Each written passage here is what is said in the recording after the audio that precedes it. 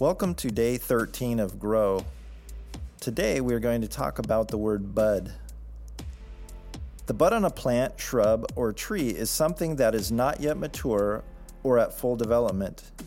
It is in the early stage of development.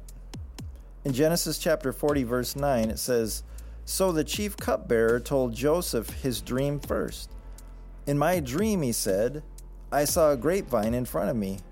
The vine had 3 branches that began to bud and blossom, and soon it produced clusters of ripe grapes."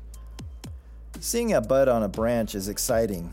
It's God's way of reassuring us that the harvest is imminent. If we continue in our faith, we are believing that He is faithful to complete the work He has started in our lives.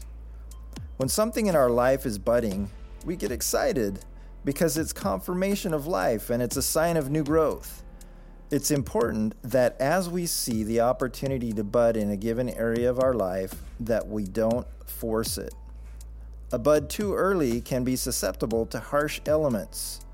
Done in God's timing, a bud will thrive and will begin to blossom. In Matthew chapter 24, verse 32, it says, "Now learn a lesson from the fig tree. When its branches bud and its leaves begin to sprout, you know that summer is near." We all deal with challenging things in our lives. We can be in a season of drought that seems to last forever.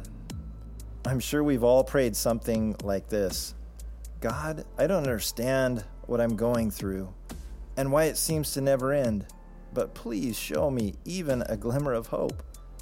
Well, let me encourage you to look up to where your help comes from. God is revealing the budding branches.